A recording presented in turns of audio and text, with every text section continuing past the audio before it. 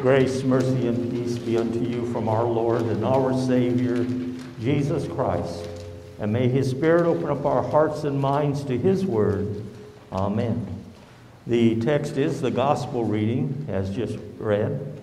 As you recall, after Jesus was baptized, He went out into the wilderness led by the Spirit of God for 40 days, and He was tempted of Satan. And the wonderful thing is that He never gave in to any of the temptations of Satan as Adam and Eve did when they ate of the forbidden fruit in the Garden of Eden. For when they ate of that fruit, they brought death upon all mankind. It wasn't just a physical death, but it was a spiritual death. They were cut off from God, and it would lead to eternal death. And that was not what God wanted for His creation. So He promised to send a Savior. And as you know, He kept that promise. We celebrated the birth of Jesus here last month. And Jesus was born of the Virgin Mary. God took upon Himself and became one of flesh and became one of us. But in order to save us, it meant that Jesus would have to live a perfect life, never ever sinning. And that He would become a sacrificial lamb for all people, as John said after His baptism, "Behold the Lamb of God, who takes away the sin of the world." And He would have the iniquity, as Isaiah said, of sin placed upon Him for all of us.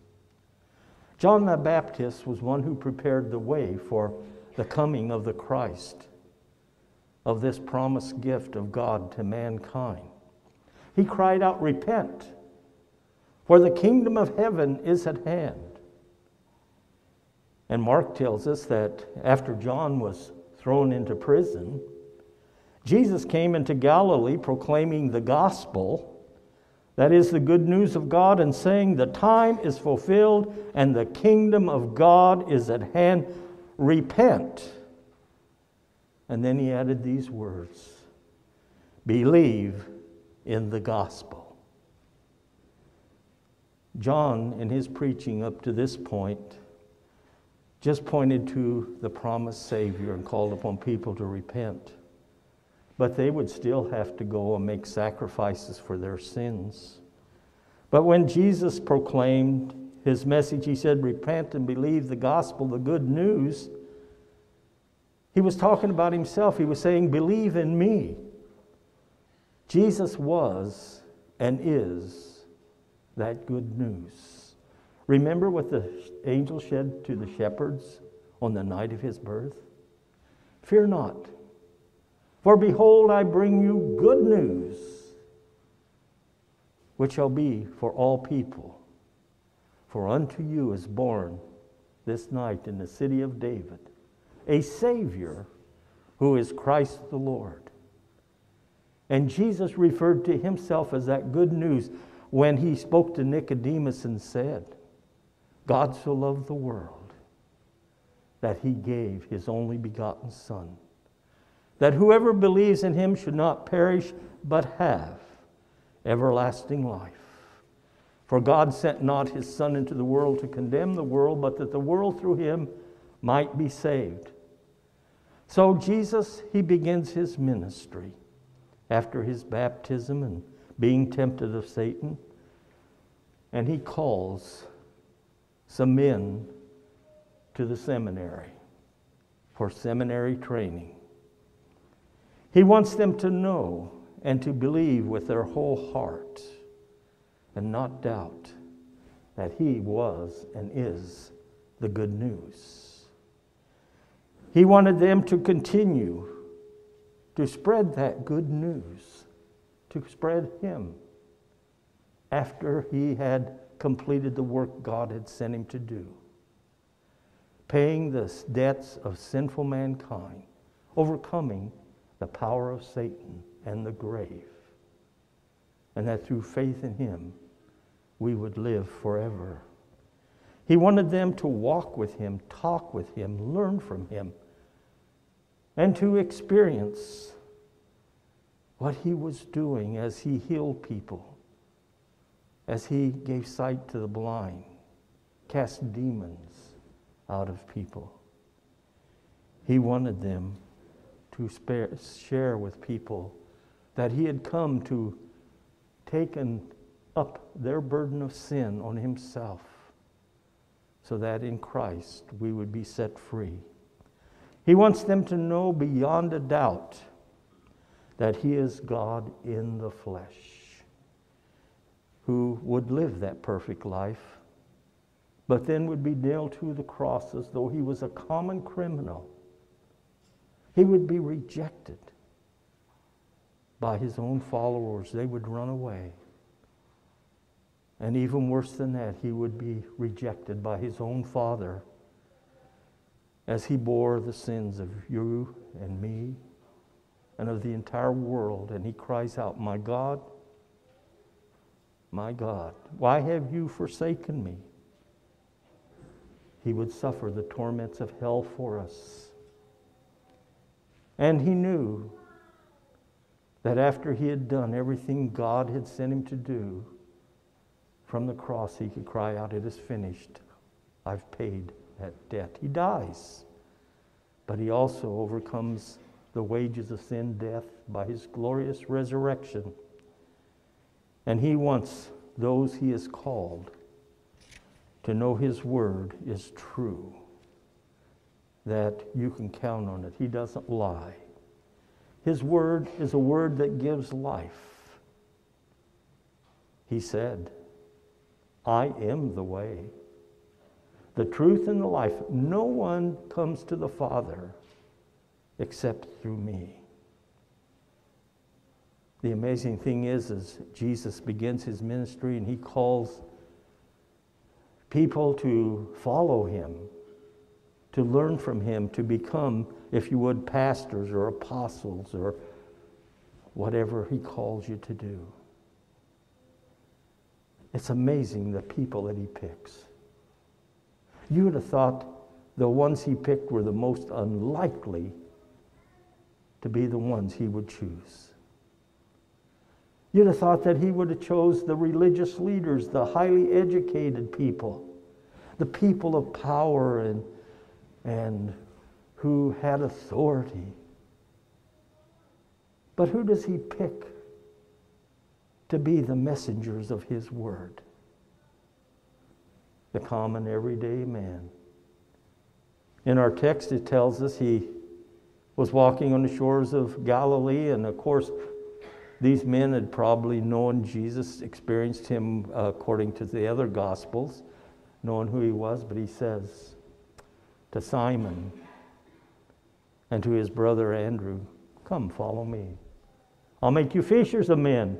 He said the same to John and to James. Common fishermen.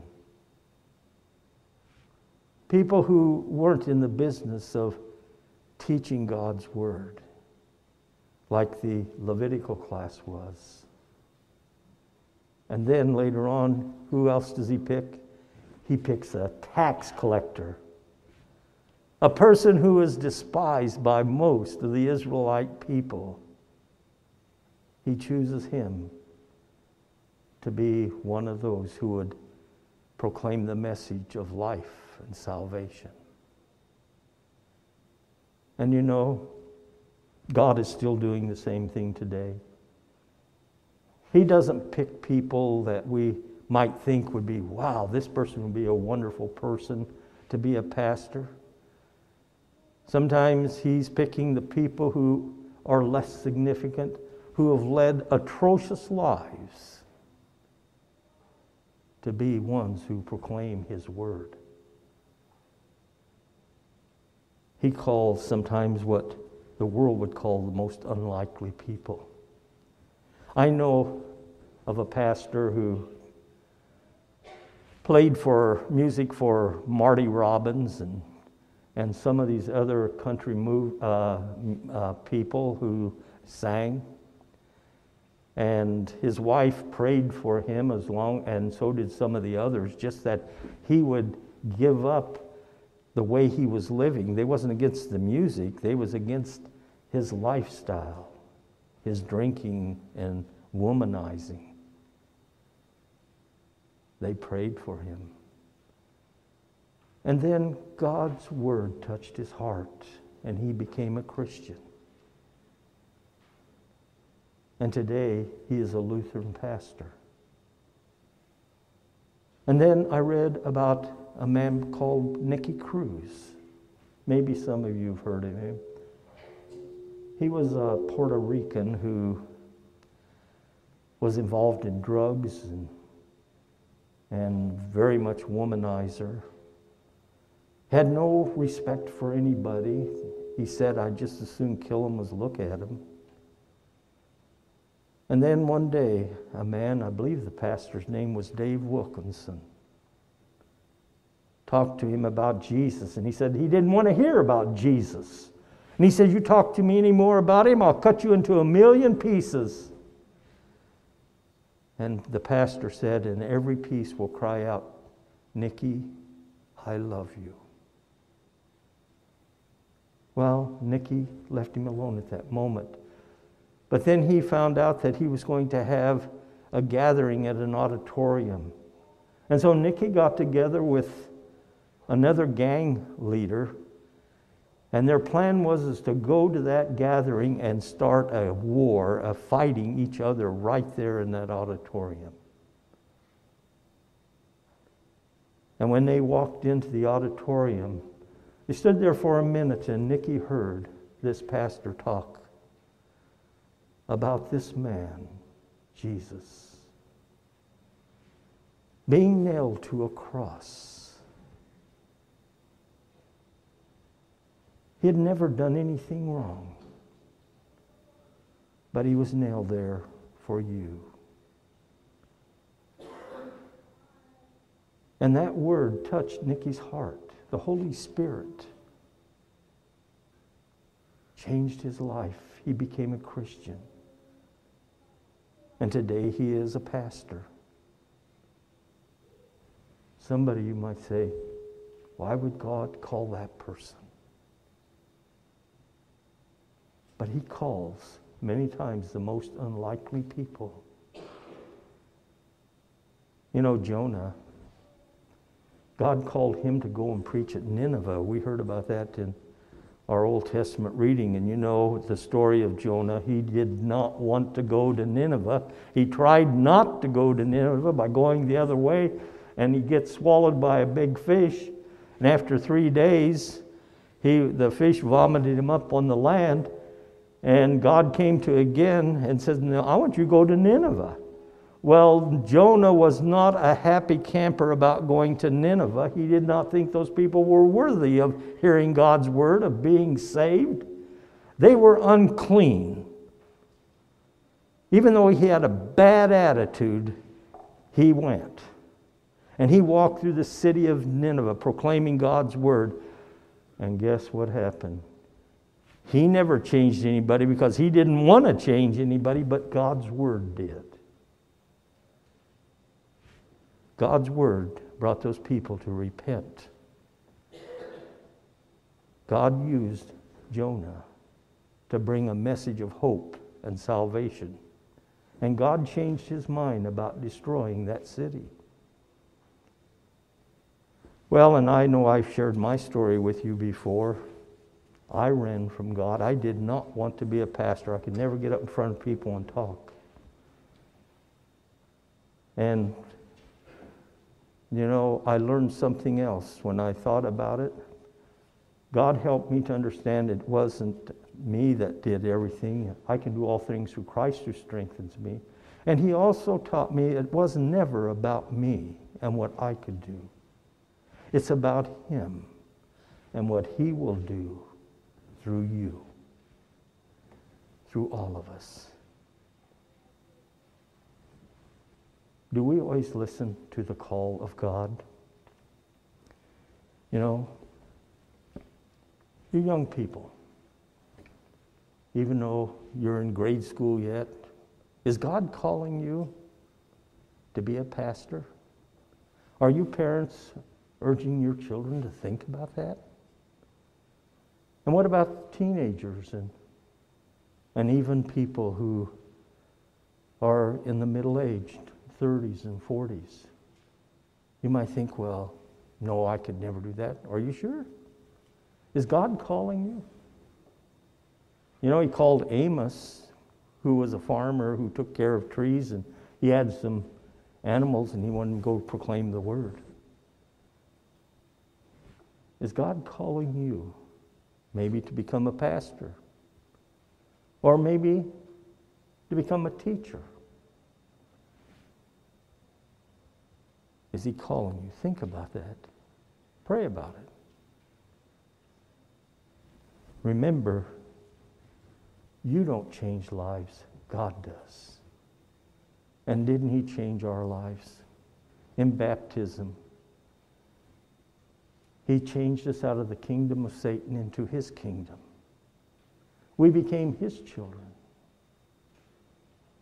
And tonight he comes to you when you partake of the Lord's table, expressing his love and his forgiveness. But he also wants each of us to know it's not just for us. He wants the rest of the world to know. We want to see our world change.